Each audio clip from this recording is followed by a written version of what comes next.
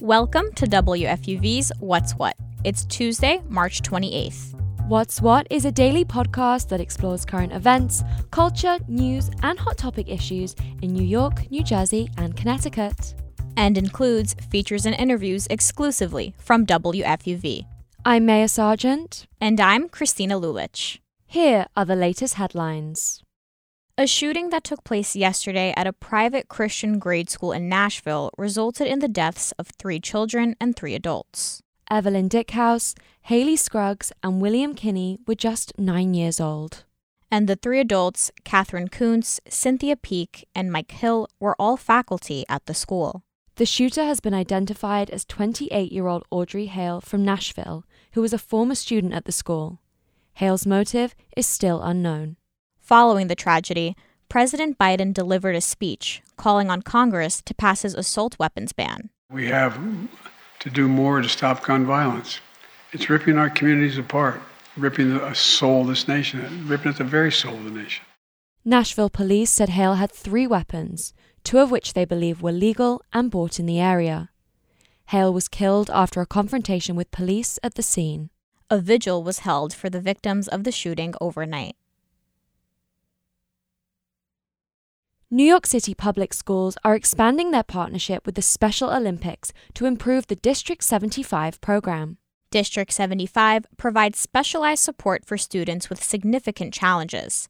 The program will now give all students the chance to play sports. More than 1,700 students with disabilities in District 75 will have the opportunity to play sports during the day and after school. Students with emotional challenges, autism, or cognitive delays will be able to join different kinds of teams.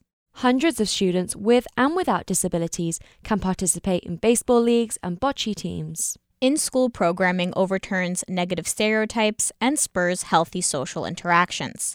That's according to research from the Special Olympics. City officials say this partnership will help create a more inclusive environment for all students. The MTA is creating a code of conduct for the new Grand Central Madison terminal that connects the LIRR to the station. During a hearing tomorrow, the MTA will vote on rules that will include restricting the amount of time travelers can spend sitting or lying anywhere at the station. Advocates say this code is aimed at unhoused New Yorkers. However, they believe these rules are ignoring the significant housing crisis that is forcing people out onto the streets.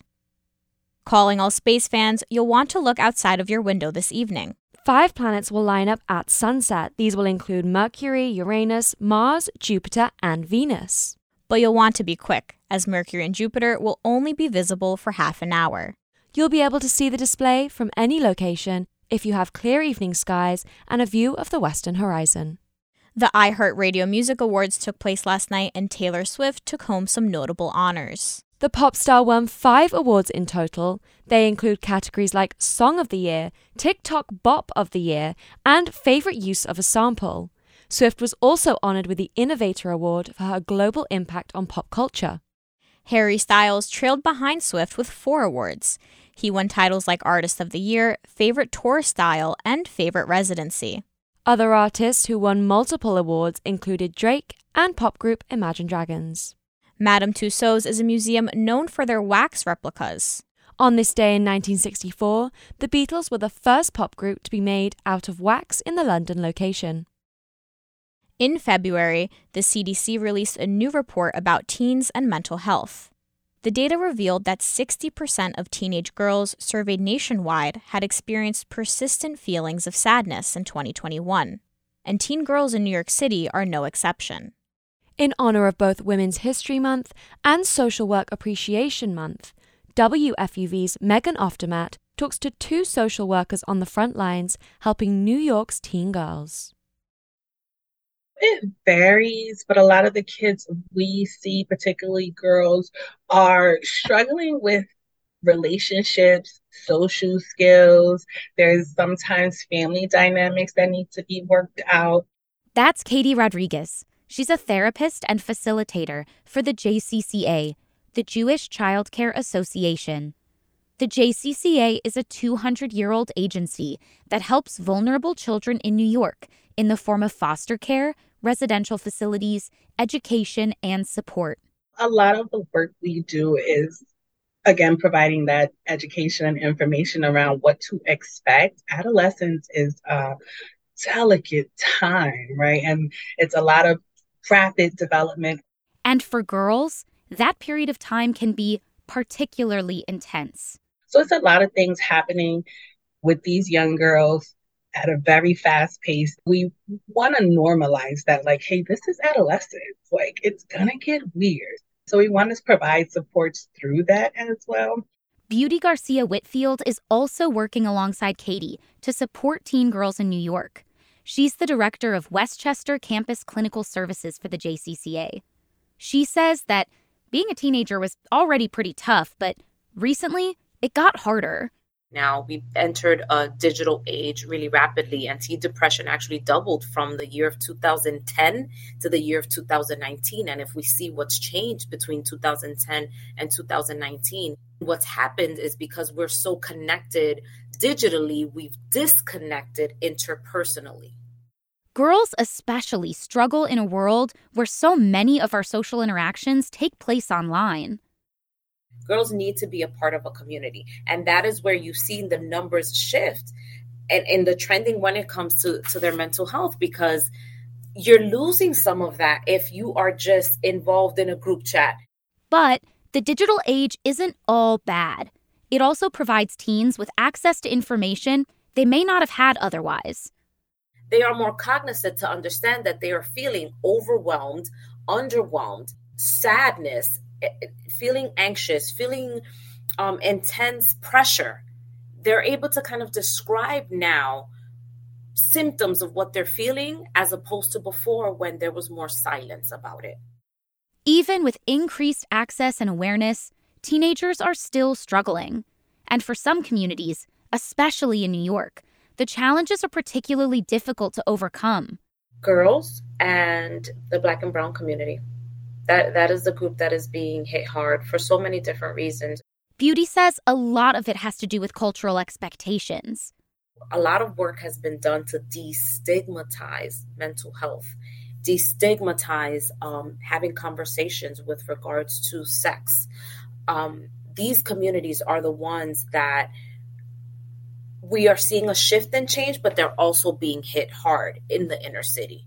And Katie agrees. There are still stigmas surrounding some of the most important topics that teenagers need to be talking about. We're not talking about sex. We're not talking about mental health or mental illness for that matter, right? So for a teenager to be struggling with something, the question is, why don't they feel they can share these things? Or do you have anyone you can? So I think a lot of that is really like normalizing the conversation, which in some platforms we are, but we could do better. The city also provides other challenges for teen girls, things that might not be as common in other parts of the country. It's the inner city, and so you are seeing issues with poverty, issues with school-to-parent connectedness, issues with socialization. Teens need social skills development. So having community resources where they can build upon their social skills. The JCCA is working every day to try and provide teenagers with these skills. And for girls, sometimes the most valuable thing is just having somebody to turn to. Mentoring is super important, especially for girls. When you look at their hierarchy of needs, friendships and community is important. When we are able to connect and partner with an adolescent, we are able to guide them. With that mentorship comes a message, and Beauty's is essential listening. I would tell the younger version of me that community is important. You are not alone, and that you will be okay. You are loved, you are valuable, and you are important, and most importantly, you matter. Both Katie and Beauty expressed how unsurprising the recently released CDC data is, but that it's important to reckon with how many adolescents are struggling. At least for now, the conversation about teen girls and mental health is a little bit louder, both around the country and here in New York. With WFUV News, I'm Megan Oftermatt.